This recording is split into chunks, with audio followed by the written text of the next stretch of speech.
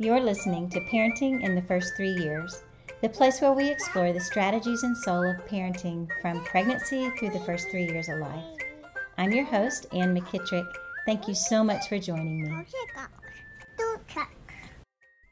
Hey there, and thanks so much for joining me for the podcast today. You know, from the moment you take that pregnancy test and get the positive result, there's a switch that happens in your mind, and that is that you just have this mindset of protecting that baby from day one.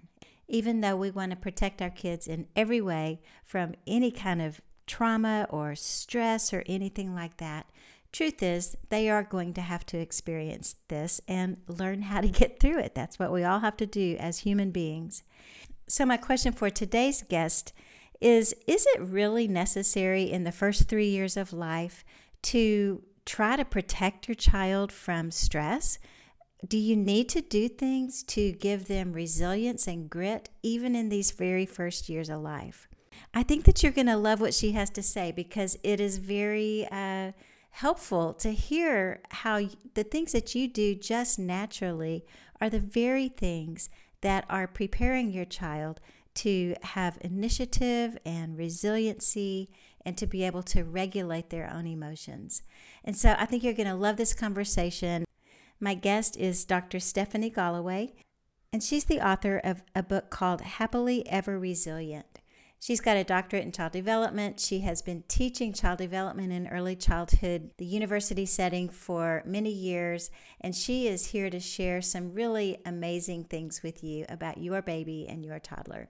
So here we go. Enjoy this conversation with Dr. Stephanie Goloway. Well, Stephanie, thank you so much for joining me on the podcast today, and I'm really looking forward to our conversation. I think you have so much to offer to parents of really young children. So thanks for being here. Thanks so much for having me, Ann. You're welcome. So you have a book. It's called Happily Ever Resilient, and it's all about ways that we can use stories to help build resilience in children. So that seems kind of like older kids to me when I say that, resilience in children. But actually, it can happen in these first 3 years. And so why don't we start by talking a little bit about that? What might be some causes of trauma in the first 3 years of life for a child? Well, I think when we talk about trauma, we tend to think about the trauma with a big T. Child abuse, homelessness, parental incarceration, substance use disorders in the home. No, those significant things have actually been studied extensively through the ACEs studies, the Adverse Childhood Experiences studies, and there's tons of research about that. And while it's when we think about babies, about kids below the age of 3, we know that they don't have clear memories for the most part of anything that happens to them in later in life. And so it's easy to say, well, this stuff doesn't affect kids. But what the research has shown us is that the stress response to traumatic events is automatic. It's in the brain. And while very young children may not have distinct memories related to it, those stress responses in the brain have been set up, and they do end up impacting them in later life. So there's that whole big understanding that yes, traumatic events do impact very young children. But I think that it's important to think. Most of us think, oh well, I mean that. I know what's going on in my house, and none of that is, and my kid's fine. And I think when we're thinking about resilience, especially, there are two big ideas that are critical to understanding for very young children. One is that we all need resilience, that even though the baby might have this ideal, idyllic, wonderful, happy life, things happen to all of us. And resilience, as it's developed from infancy and all the way, actually prenatally, all the way up through adulthood, will serve all of us well. So I think it's an important message for everybody. But the other piece of it is that the Harvard's Center on the Developing Child has coined the phrase toxic stress. And that, I think, is a little bit more refined than trauma, because it's more individualized. So we each have our own temperaments. We respond to the way that we go through the world in very different ways. And there's lots of research on how temperament is inborn. Babies come out of the chute being very differently, they respond very differently to the same kinds of stimuli. And so you might have two children in the same home, two siblings who are very close in age, 11 months apart, and they experience the same event. And one will be like, okay, yeah, happened. The other child may start launching into significant stress responses. So toxic stress, I think, is an important concept for those reasons, because it's individualized, but it doesn't have to be one significant huge event that causes, like trauma, that causes this stress response that impacts development. It can be a series of smaller events. And there's tons of research that's recently come out on the pandemic and how everybody's traumatized now. Well, okay. Obviously some people more than others because of what has actually happened and because of our own temperaments. But I think that it's important to recognize that resilience is for everyone, and that you may or may not know how your baby has experienced what's going on around you, because they can't tell us. And Right. that's the hard part. Yeah. But that I think a lot of this information is just good to have in your back pocket, because we can create these environments that help very young children develop the resilience so that they can handle whatever life throws at them or is throwing at them. Mm-hmm. I'm curious, as you are saying that, I'm thinking about different temperaments that we all have.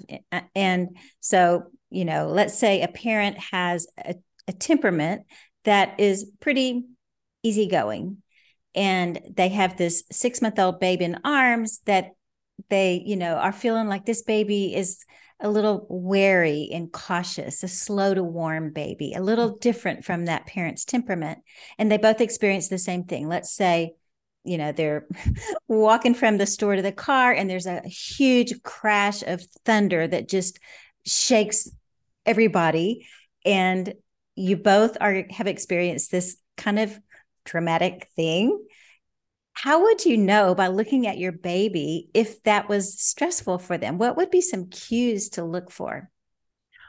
I think, and I actually have been thinking a lot about this, because my temperament, both my two children have they're both adults now, but they have very different temperaments. They were very different. And I didn't recognize it until my daughter was born, and my son was my first child. And so I thought everybody was like that, and that everything that he was like, I did. And then my daughter came out and I was like, day one, very different.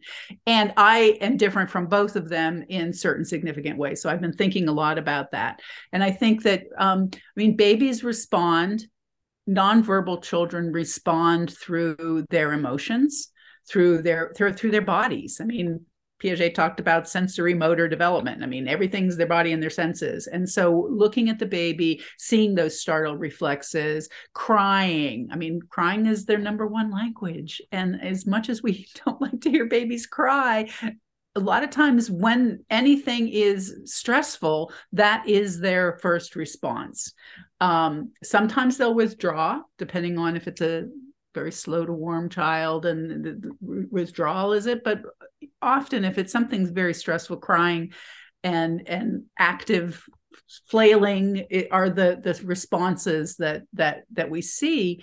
And I think some of the things that I've learned is that our inclination is to shush. Mm-hmm.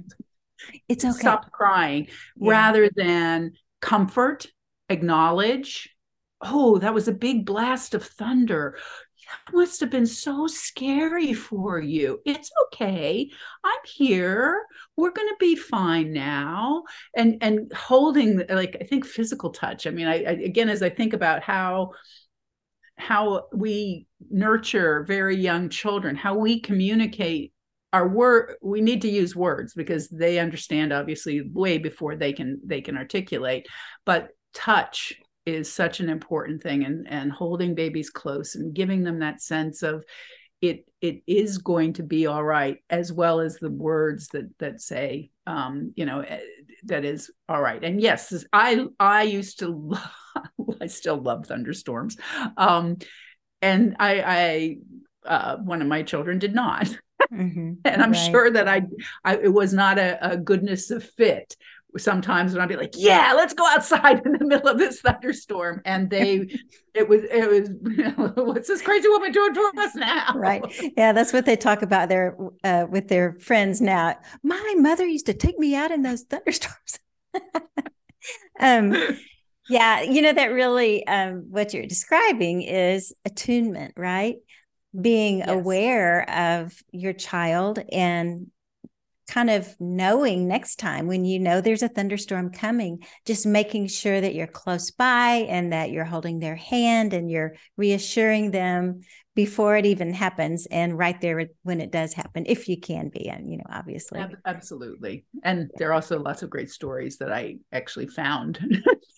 Thunder Cake for Older Children by Patricia Polacco, and I realized that it was not an attunement. I could scaffold that with some stories about children being afraid of thunderstorms, that it was okay, because I think that's the thing with resilience. One of the things that's so important to remember is that children don't know what they're experiencing is good, bad, or indifferent. They just experience it. And it's our job as parents and caregivers to assure them that what they're feeling is valid, and not try to get them to hide those feelings or feel badly about what is naturally coming out. And a lot of that is attunement and paying attention and offering them assurances that being afraid of thunderstorms is okay.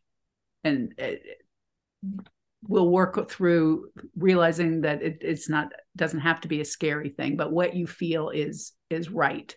Mm-hmm. And I think that's really important. Right. In your book, you describe resilience as ordinary magic. Tell me about that.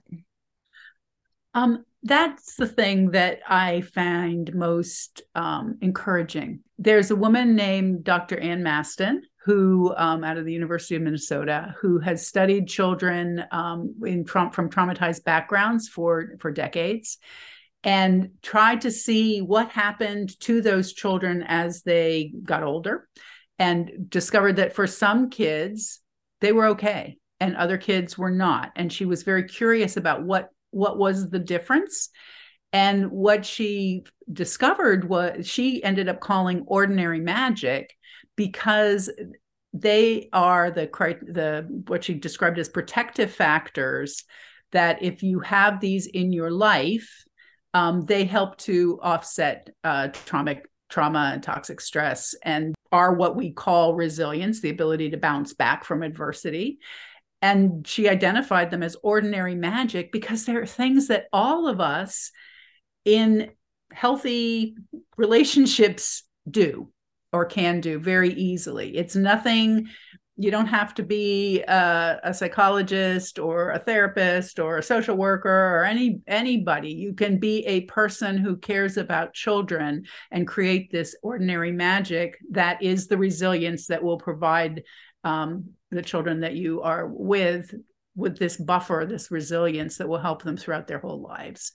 The protective factors that she described are kind of clumped into 4 big ones, 3 of which are very relevant for very young children, one of which is marginally relevant and becomes more relevant later. The first one is the big one that we all know: attachment and relationships. Duh. Like there's nothing that you can read about infants and toddlers that doesn't say that they need a strong bond with one significant caring adult in their life. That's every model of child development I know. It says the same thing. And she said, yeah, that's it. That is number 1. And that's something that we can all provide. She went into a little bit more deeply, though, and said that it wasn't just that one primary relationship that supports children, but relationships with other caring and competent adults, whether it's a grandmother or a child care provider, a teacher, a coach, that those can be significant relationships to bolster this resilience. And the third kind of relationships that she identified was peers, siblings, very important. But when we think about children, especially children who are in group care situations, that ability to be able to form close relationships with peers and with children in mixed age groups, and if you think of an extended family, the cousins, those are all very significant protective factors for resilience as well. So that even just that one category, we can say there's lots of good stuff there. Right. Second protective factor has lots of components, but broadly can be kind of summarized as initiative. When I think of initiative, I think of 2-year-olds. I do it. I do it now. Like, oh, right. But you can't. But that's really kind of the essence of what initiative is, that children need the opportunity, as we all do, to feel like they have some control over what's going on, and that their own ideas are so interesting and inviting that they can follow up on them. And that helps with their motivation and their ability to be persistent and all of these other wonderful traits. And that they have a place in this world, they have some kind of control. And when we think about if something terrible happens to you, even if it's something stopped because of I live in an area where there are lots of trains, and I'm just moved here, and so I never calculate the train tracks into how getting from one place to another. And that's a situation that if I'm stopped and a very, very long train, they seem to be here, goes past me and I'm going to be 5 minutes late, I have no control over that. But what I do have control over is taking a different way around if I'm in a hurry. And I think those, when we think of something that we don't have control over, that's when that stress response really starts to kick in often. And the same is for children. And so the more opportunities we can give them to not only take those little baby steps of control, what color socks do you want to wear today? Mm-hmm. Something simple like that. It encourages them to feel like they are in control of situations and that they have self-efficacy, that they can help provide themselves with the ability to feel better, right, if that comes up. And you're not going to see an infant responding that way, but all of these protective factors nurture the parts of the brain that will, as a child gets older, they don't just suddenly pop into existence. All of these experiences work from really prenatal period on. The third big one is self-regulation. This is the big, any challenging behaviors that we see. The big task. The big task. It's the big ask, and it's tied into executive functions. But that ability to be able to control your emotions, your actions, your body, and that develops a lot more slowly than we would all love. It's certainly, temperament is huge in the ability of a child to self-regulate. And I think understanding who your child is as a little individual will help you understand what kinds of things would help support them the best in developing self-regulation. But I think that what many researchers have discovered is, how do you develop self-regulation? How do you have a child? It's not by having them sit still when they can't. I've seen 2-year-old circle times where they don't have it yet. Not working. But that serve and return, that ability to be able to, as a parent, speak, identify for your child what it is that you're feeling so that they start to understand those things, and tune in. That attunement is the best way to develop self-regulation. Co-regulation is actually a term that's often used. Mm-hmm. Right. So that's really good. You're kind of describing what might be a little tiny bit realistic for a toddler as far as, beginning to develop a little bit of resiliency. I know that you talk a lot in your book about using nursery rhymes and fairy tales and those stories to talk about resiliency, or just things that you can do to solve your own problems. So let's talk about that, because those are things that we are all familiar with, and I think it's a really interesting conversation. Let's talk about that. Okay. So for very young children, fairy tales are probably not the ideal literature. Probably starting at 2.5, 3, they become a little bit more appropriate. But nursery rhymes have always been used by parents and caregivers of young children, of babies. Think about Patty Cake, or the Itsy Weetsy Spider falls down the water spout. That though sharing many of those with young children does a bunch of things that promote resilience. First of all, it offers kids the opportunity, or children the opportunity, with rich oral language experiences, which if we're trying to translate what's going on outside and inside of us, we know that babies don't have words. And so the more rich experience with speech and back and forth communication we offer them, the more we're giving them the words that they will be able to use to ask for what they need and describe what they're feeling. But beyond that, if you think of sharing nursery rhymes with a very young child, think about those protective factors. We've got attachment relationships. You're not standing in the kitchen necessarily doing something else. Usually when we share nursery rhymes with children, we're with them. They are on our laps. We are in close proximity. We are giving them eye contact, and all of those things that for a child says, this person loves me. This person is my person.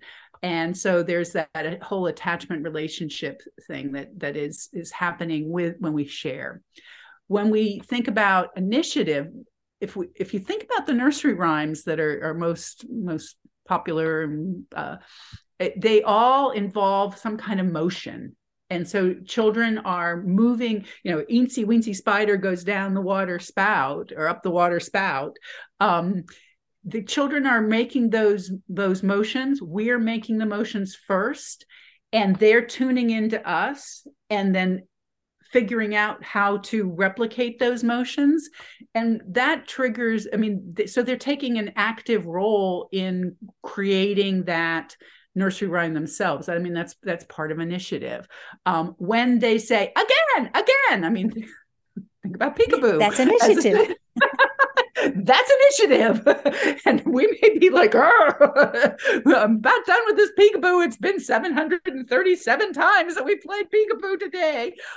But we are offering them the opportunity to take control of their environment. Right. And that to me is but even a very young infant, when they giggle gleefully when we are engaging with stories or nursery rhymes or just conversation, when we do it again, we're showing them that when they act, there's an impact. And I think that that's so important. As far as self-regulation goes, it's that co-regulation. We're paying attention to what the child is doing and saying. We're imitating them, or they're imitating us. And it's that serve and return, that back and forth that goes on through a lot of these very simple little games and poems that helps them. That has to develop. Like, babies don't know to pay attention to, they're fixated on us, but they don't know to pay attention to cues, to shifts, to changes in tone, unless they have that experience. And all of these wonderful, playful opportunities to use language give children that ability. They start to develop that self-regulation as well. And to know that, if the down comes the rain and wash the spider out, then you shift, and then out comes the sun. You don't get the sun out there until the rain. And those kinds of simple things that we don't really think about. They in fact, I think in a lot of there's some research that says that a lot of parents don't know those simple nursery rhymes anymore. Mother Goose, all of that is kind of like, oh, that's old stuff. It's out the door. But a lot of, like, even Ring Around the Rosie. I mean, I think of it like a group of toddlers playing Ring Around the Rosie. That's a huge action for self-regulation.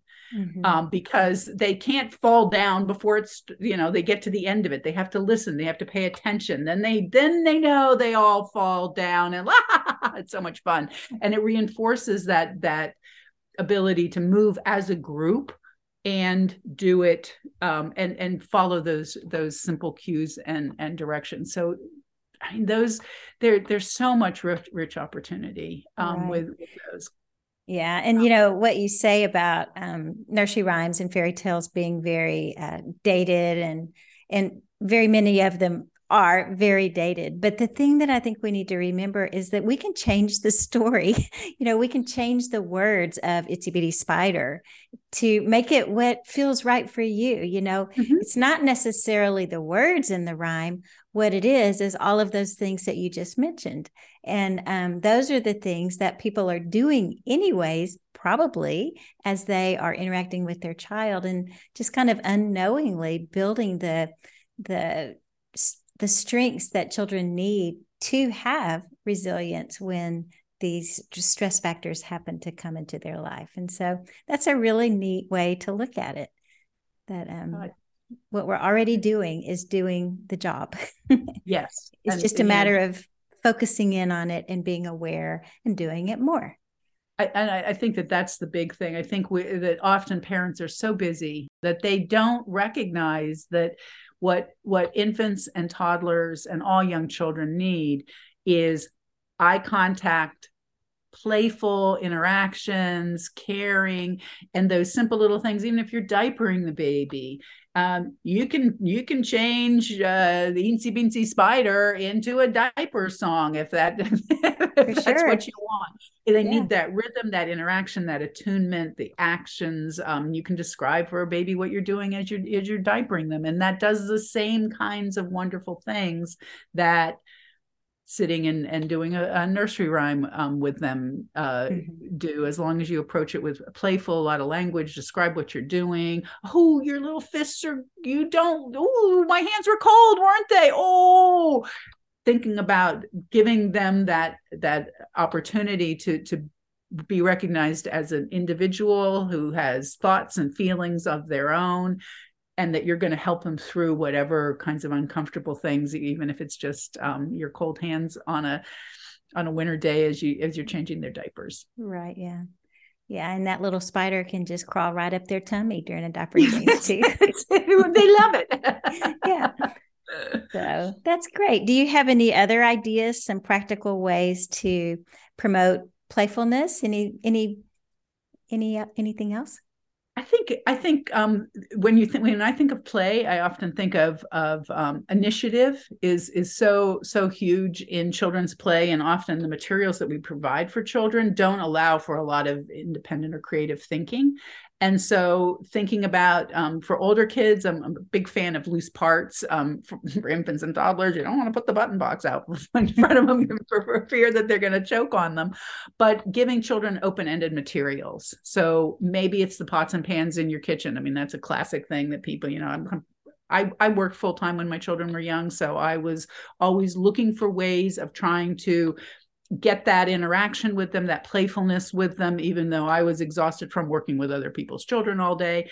And so you're just like getting the pots and pans out as I was cooking dinner, and letting children, when we think about banging, okay, they banged, but they also built with them and like stacked them. And, toddlers like to stack and knock over. It's a whole scheme that they do. And so getting your plastic containers out while you're cooking dinner and letting them stack and knock them over gives them that sense that, one, you hear them, you see them, you love them, you want to be close to them. And two, that you respect their ideas, you respect their initiative, that they can think of creative and wonderful things to do with recycling.